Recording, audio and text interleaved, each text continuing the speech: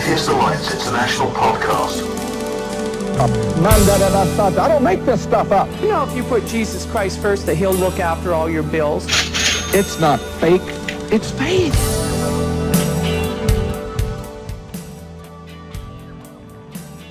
Hello and welcome to the latest episode of the AAI podcast. I'm Jason Sylvester, aka Diogenes of Mayberry, and today we have one of our new board members and the regional director for Australia, Stella Thomas, who is also a board member of the Rationalist Society of Australia, and she's here to talk about the issues that are facing them down under. So Stella, thank you for joining us today and welcome to the show.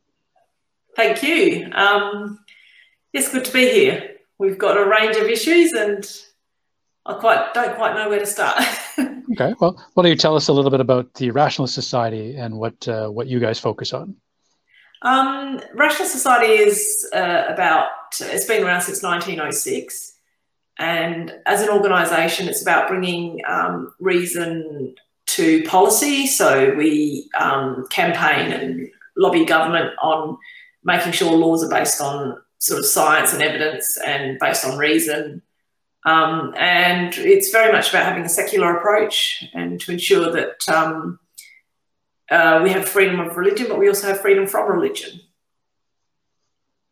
Okay. And you mentioned offline, you mentioned that you're not an atheist organization. You are very much a secular organization, and that one of your patrons is actually a Christian. Absolutely. So we have one of our patrons is a former High Court Judge, Michael Kirby.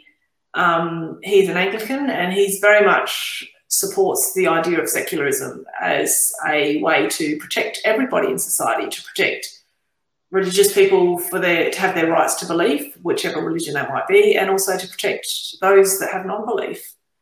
I guess the key underlying issue is that we all should be free to believe whichever we want, as long as we don't cause harm to others, and also when it comes to laws and schools, hospitals, institutions, if they're of a secular nature, it can be inclusive to everybody without sort of favouring or privileging one over the other. And then in Australia, we've got a lot of religious privilege. We currently have religious schools that are free to fire a teacher just because they've come out as sort of homosexual, and there's also, we have a federally funded chaplaincy program, so they put Christian chaplains in public schools. So it sort of prevents our public schools from being truly secular. And that program has been since about 2006, and they've spent over $1 billion. And so we as an organisation, or many organisations in Australia and individuals, are sort of lobbying to get the chaplaincy program replaced with a secular welfare or support worker program. Some of the other issues that we've got in Australia would be coming up. There's a religious discrimination bill proposed, which seems to have come off the back of when we had marriage equality pass. After it was sort of like I guess certain politicians made promises to certain church organisations that they'd have this religious discrimination bill to protect their rights or for religious people to be able to discriminate. And that could be something like, as proposed, that if you were to go into a chemist, the chemist could say that they are not going to prescribe contraception because it's against their belief system. So that's another area that we need to fight to try and prevent that bill from passing. And that bill's currently on the floor, or it's kind of been debated? Or? Thanks to COVID, it keeps getting shelved. Okay. But so it's not actively up for debate right now? It's close to, like it's sort of, we're never quite sure when they're going to put it up, so we've got to be prepared to bring awareness. We do have a campaign called Don't Divide Us, and there's a lot of organisations that are backing that to try and, promote the fact that this is a divisive policy. It's, we've worked really hard in Australia to get anti-discrimination laws, and this policy just overrides rides that. So where people sort of had, well, we're preventing discrimination, this is a policy that will look to create discrimination, which seems very much a backward step. Would your courts then strike it down as unconstitutional if it were to pass? I'm not probably technically, I don't probably have enough technical understanding to know that. But from what I understand, I think it can override state legislation. I'm not quite sure, I think. And quite a lot of other legislation. It becomes a more superior document. So that's quite concerning. Do you have an idea of the breakdown of your parliament? And are there a lot of evangelicals or religious people in parliament that would be likely to vote this in, or do you think it probably has a greater chance of dying? I think we're seriously concerned that it has a lot of support. Particularly, we have a Liberal government in at the moment, and they are particularly conservative in relation to these issues, and have made promises publicly that they're going to bring this bill in. So we're now seeing movement from other groups saying, you need to keep to your promise and you need to bring this bill in. So certain religious groups are trying to hold the government accountable to their promise. So it is a concern because they promised to do it, and they might potentially try and get it in. So we need to sort of bring an awareness. Another thing recently in Australia is we've had the Census 21 campaign, and we had our census probably about a week or so ago. And there's a real bias in the religion question, although it's an optional question. The question asks, what is your religion? So that there sort of presumes you have a religion. It's also in the context of other questions around people's cultural background. So it leans people towards, I guess, maybe putting in the religion of their parents or grandparents. And so we ran a campaign to say this question is not about a cultural question. This question is about, effectively, are you practicing a religion? And the other key thing is to recognise that when you do give that information to the government, that it's used for the purpose of creating huge amounts of tax funding to the churches. It also supports laws like the Religious Discrimination Bill. So it's really important to be honest. I mean, if you are a practicing religious person, then put that down if you wish, but not just to sort of, I guess, give them the cultural, they get numbers increasing because people tick it for cultural reasons when they're actually not religious themselves, so they might not necessarily support all those religious privileges and funding and laws that come with it. So, and that one of the good things with that campaign is we ran it, in Australia there were about, I think it's something like 6 organisations that were, I guess you'd call them free thought groups and secular groups that got together and all communicated and shared funding and ideas and correspondence to promote that campaign. So it was really good to see that kind of unity from so many different organisations. I kind of think when you look at the power of the churches, it's you kind of wonder how they achieve what they do, but they're kind of herding sheep, people that are happy to follow and comply.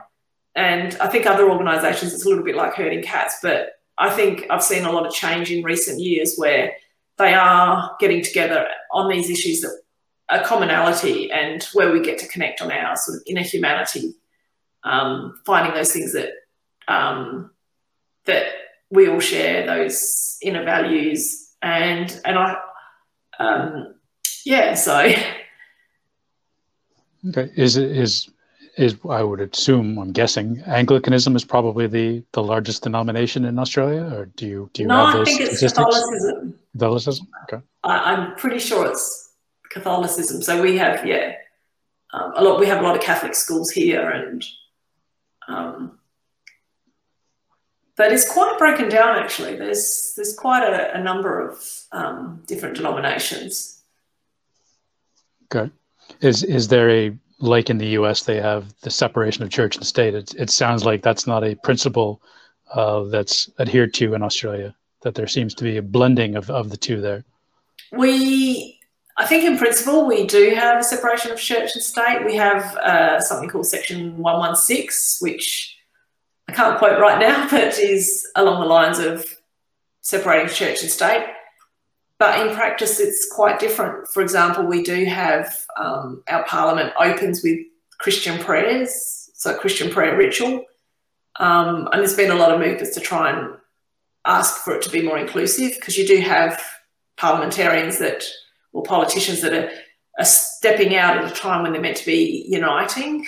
So I think that, we really need to look at moving towards having, like a uniting pledge that they all stand together and say, we're here to serve the people and we'll do it with the best of our integrity and with respect and that type of thing. But we still have Christian prayers.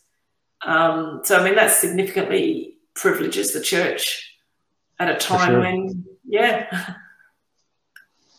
Wow, that's rather revelatory. I didn't realize that was still going on in Australia in the 21st century. So it's definitely federal, and it's definitely all state governments. So each individual state do it.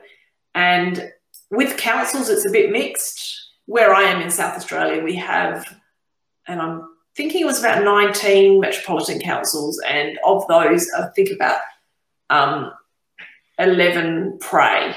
So some don't. I did a bit of lobbying on that going back a few years ago and did a bit of a survey of the local councils. So some of them have changed a little bit, but it's still very slow. It's still very much, there's quite a few councillors that across the country that will sit out during the prayer, which I find sort of astounding. Like they're there to do work for the community. And I know of other councillors that I've spoken to that have selectively sat out, but selectively not sat out, because then they're sort of frowned upon and they can't get on with the rest of their work. So it just shows how divisive it really is, that they have to sort of just not even take the option of sitting out. They want to stay in because they've got to work for their community. And in order to work for their community, they have to sort of comply with the prayer, the Christian prayer. And I think, and there's people in there with other religions as well, like all sorts of, from sort of Hindu, Islam, Buddhism, and a wide range, not just a non-belief. So it's rather exclusionary and quite elitist of the Christians to think they're privileged like this. So I would imagine this is an issue that's, I imagine quite a few of the groups, secular groups in Australia, this is probably a hot button issue for quite a few of them.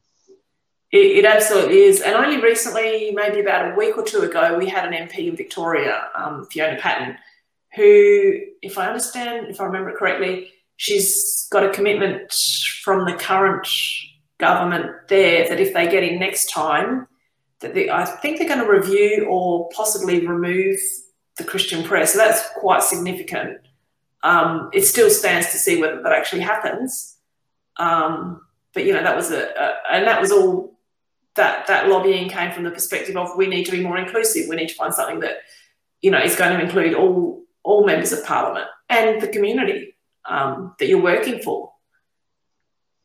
So and these politicians don't see the disconnect between what they're doing and how they're basically disenfranchising all of their constituents who are not practicing Catholic or practicing Christians. Yeah, I think it comes down to that common thread. I think you probably see globally where you need to have Christianity to be able to have some form of morals or something. It's almost like they feel like they've got a monopoly over that. And I think what's important, I guess, for a lot of people is, I know for myself, my humanity comes from within, and I think we can find that commonality between anyone that's the whole of society. Well, hopefully most people in society, you can find a common thread where we sort of agree on basic morals that can come from within yourself. It doesn't have to come from a higher power. Some people may need that, but many people don't.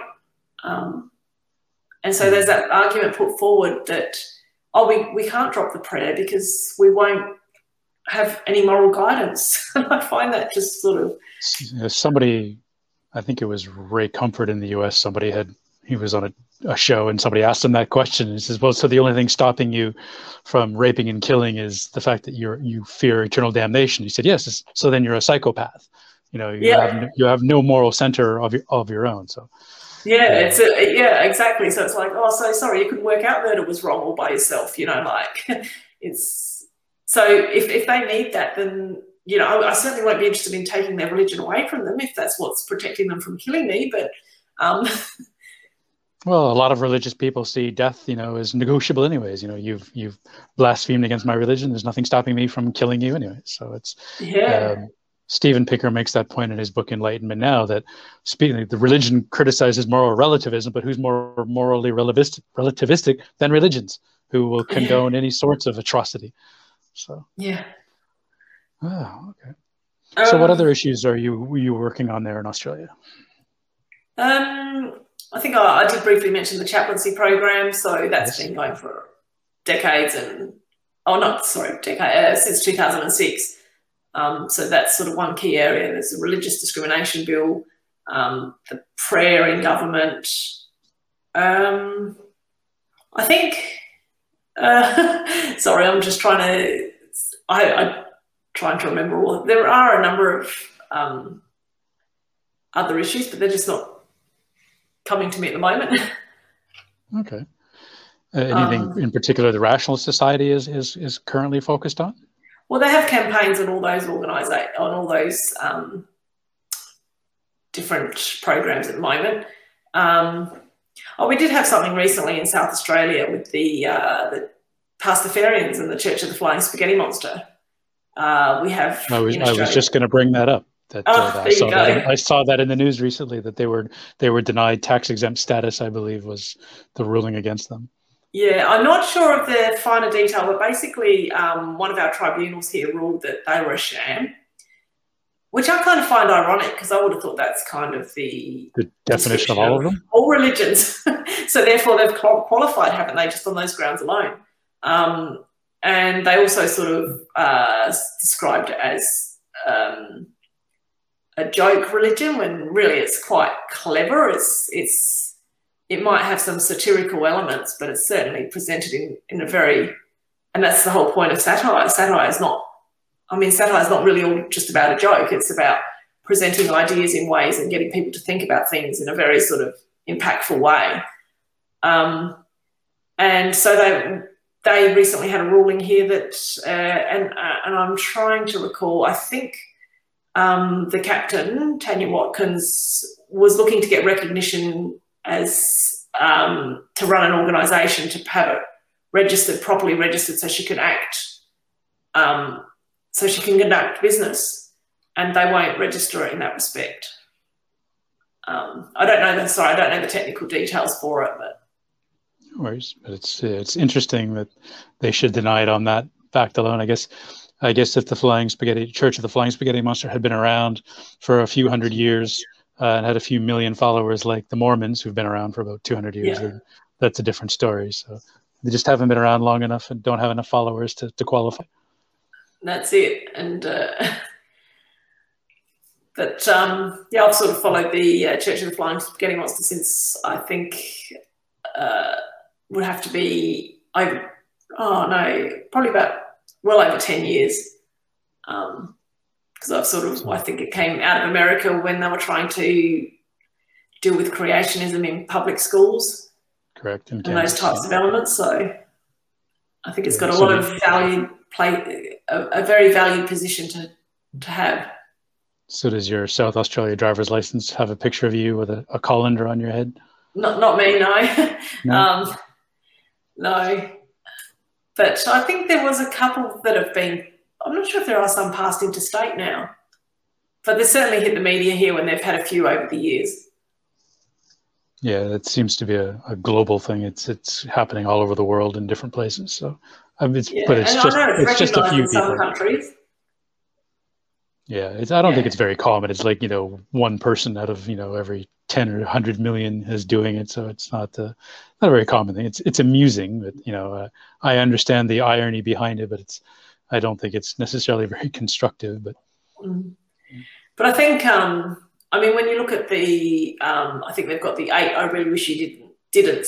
And if you did read those in their gospel, they're really, you know, I really wish you wouldn't, I can't think of them, I haven't got them in front of me, but they're good grounds to live by. It's just basically doing the right thing and respecting others and not imposing worship on people, finding our common humanity. I think they're very much about, you know, our common humanity. Another thing recently in Australia, we had, only last year, we launched the Humanists Australia. So there's lots of humanist organisations in different states. And this has been the first national organisation which the general public can join. So there was the council that united all the individual states, but now we've got a new organisation which individuals can join, and that's growing quite rapidly and doing really well as another community, I guess, people can connect with when they want to share in their common humanity and, you know, people that are just asking questions and that type of thing. Sounds like that Humanist Australia would be a good organized lobby against this anti-discrimination and religious discrimination bill. Yeah, well, they did join the, as new as they were part of the Census 21 campaign. So I think having so many free thought groups joining in these campaigns, they all bring in resources, or they bring in, I guess, well-known popular names in Australia or anywhere, you know, to do little video clips like, you know, for example, why I'm a humanist or those types of things. So yeah, it's quite a good time at the moment. I think you're seeing a lot more unity on these levels to try, and at the end of the day, it's people uniting on their common values and trying to promote a better world and really have freedom. It's not, one thing I'm very particular about is it's not anti-religion. It's very much about us just trying to pull back some of the religious privileges out there and asking for equality. So, you know, we should be able to work for schools and hospitals without a fear of being sacked because of, say, someone's sexuality or that type of thing. So just sharing in our common humanity. Sounds like a worthwhile venture. So yeah. Okay, well, I wish you guys all the success down there, and hopefully you guys can get together and defeat this discrimination bill, because it sounds like a terrible idea that religions should be able to freely discriminate more so than they already do. So yeah. Well, I think we'll learn hopefully from our Census 21 campaign, which I think was run quite successfully. It really did show how we could combine different groups, and they are different, like whether you've got the humanists or the atheists or the rationalists and other groups. They do serve different purposes. Humanism is more about sort of connecting on your sort of inner values and promoting sort of communities and things like that, whereas rationalists are a little bit more about lobbying and trying to change policy, although humanists do that too. And it's so we can find that commonality and unite and ultimately, you know, help make Australia a better place. Sounds like a sort of throwaway line, but yeah. It's a noble goal. So yeah, it is. Okay. All right. Is there any other topics you wanted to discuss, or we've covered most of the issues that you're dealing with? I'll probably remember as soon as we stop talking. Oh, I should have mentioned that one and that one. No let me think. I've got a range of issues, but I think when we get more into the religious discrimination bill, and I can sort of break that down a little bit more, that, you know, that might be an opportunity to follow that through. Okay. And well, if it does make it to the floor, we can have you back on a future show, and you can discuss what's going on at the time if it does come back up for debate in Parliament, and hopefully it gets defeated. If it gets passed, well, we'll definitely have some fodder to digest. Well, I'm a bit of an optimist, maybe too much so, but I like to think that if we get the message out there, we can, defeat it. I think one of the other things when, for example, when I was lobbying on prayer and council, we had, there were certain Christian councillors in the room who turned around and said, you know what, you've made some valid points, and I agree, we shouldn't be pushing our Christian prayer on the whole community. So I think when you have the opportunity to talk to people, even religious people, you can very often have them, you can present views that they sort of realise that we need to be treated equally and not have privilege of one group over another. So it's more of a consciousness raising effort for them, because it's probably something they've never actually thought about. It's just this is the norm. This is how we've always done it, and they've never probably really thought about it from that perspective. So I hadn't realized. And even sorry, I'm starting new topics now, but even religion in schools. So when they come in and they do their religious presentation at Christmas and Easter or other opportunities in a public school. When you try and ask for that to be removed and to be secular, they're sort of going, oh, but what values will the kids have? And schools are very progressive now. Schools have all sorts of values stuck all over their walls, and, respect and kindness and all those types of things. So they're doing a good job of all that. And a lot of that, you don't necessarily need a religious view. Well, you actually don't. I mean, if you want to have a religious view, you can do that in your own time. I personally feel that sometimes, and this isn't to discredit some religious people I know who are lovely people, but I think it limits your ability to have better values because you're sort of a little bit more judging and... Well, you don't see too many humanists, discriminating against homosexuals and women because their religion tells them to. So. Yeah. I mean, lots of religious people, we had in Australia, we had Christians for marriage equality. There was like a group of them. So you can be religious and progressive and inclusive at the same time. But I think the more dominant levels are not necessarily the more dominant groups, the larger groups are sometimes a bit more concerning and shouldn't reflect on all their followers. True.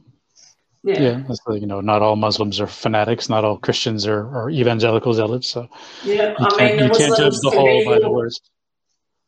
Yeah. They could be your plumber, your policeman, your gardener. Yeah. One of your patrons is a Christian. So. Yeah. Your local politician. Very much part of the community like everyone, I think. Well, the society seems to be slowly coming together. And Australia seemed like, from an outside perspective, Australia seems to be a fairly open-minded and liberal society. So hopefully you guys I think that's the impression we give. But when you sort of get down to it, there's quite a range of issues that people I would say the majority of people I know, I don't really talk about it with sort of friends and family very much. I only sort of raise the issues if they come up. But most people have no idea that we have religious chaplains in public schools, to the tune of over $1 billion tax dollars, or that we pray in council and church, council.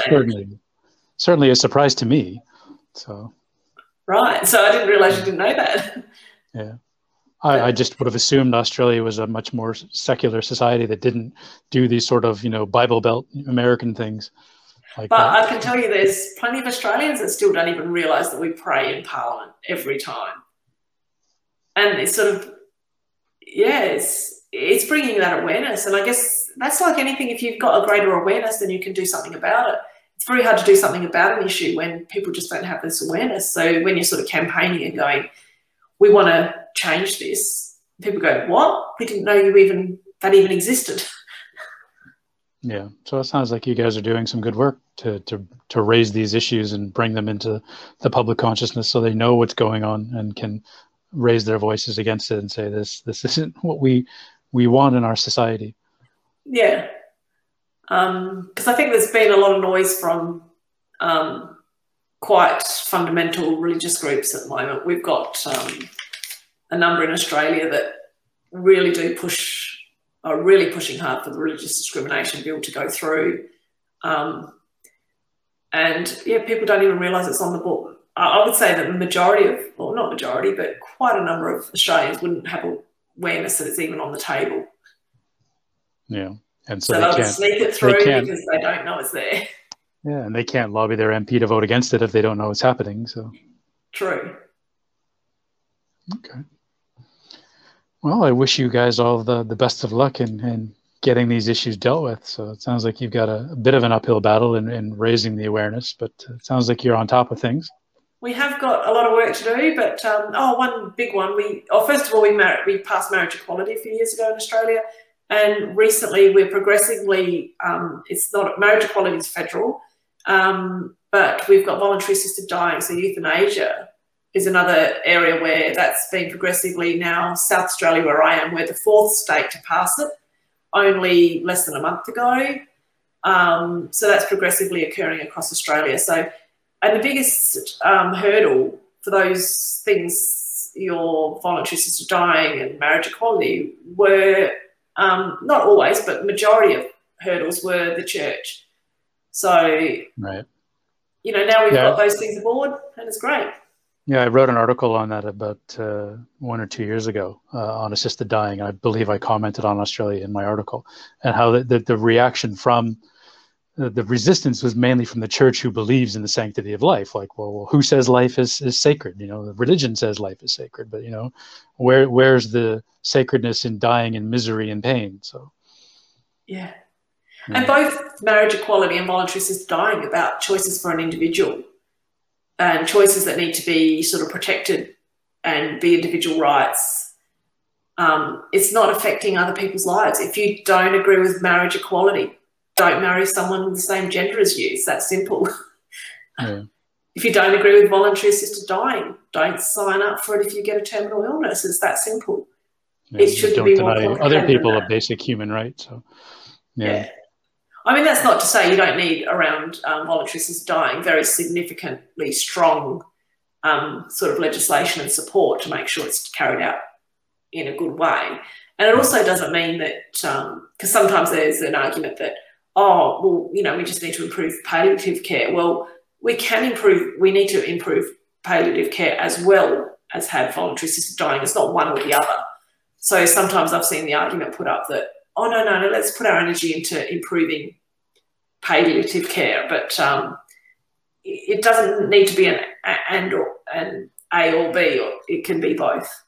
Right.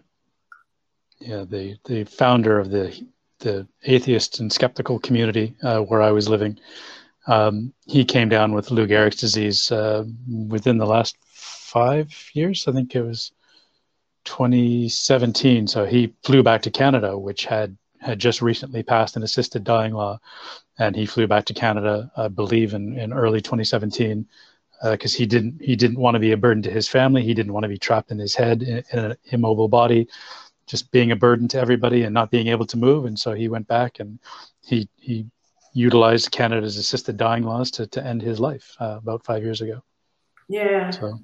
And it's sad that at a time of need, you can't have your family around you or be where you want to be. You have to choose like your friend has done. I think that's what's incredibly sad. Yeah. Well, he had his family with him. Like they went back. Oh, sorry.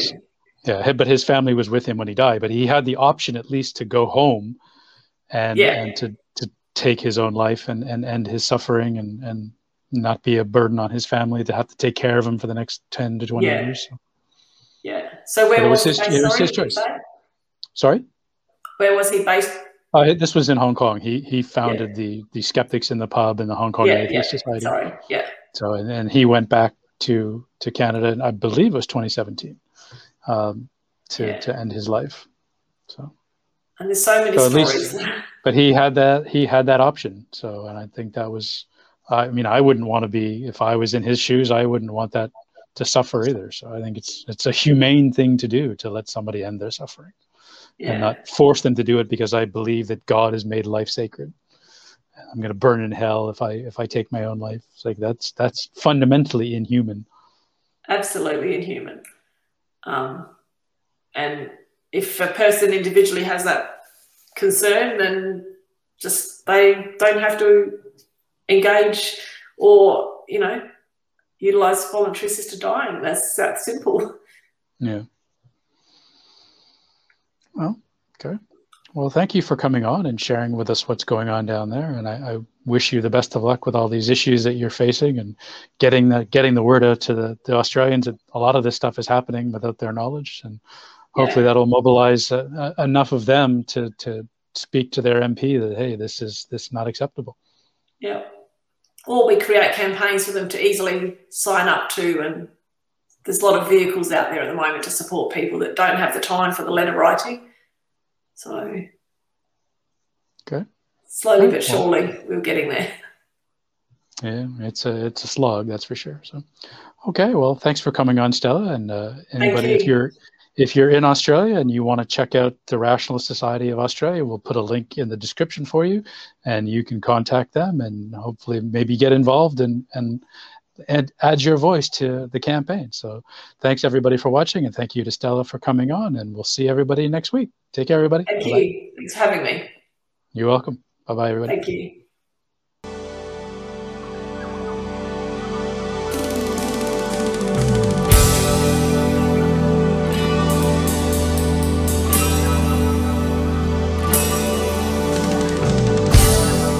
Okay, thanks for listening, and don't forget we're on YouTube, so follow us on YouTube. Just search for Atheist Alliance International, and please subscribe and hit that notification bell. We're also on all of your favourite podcast platforms, so make sure that you follow us on there as well. See you next time.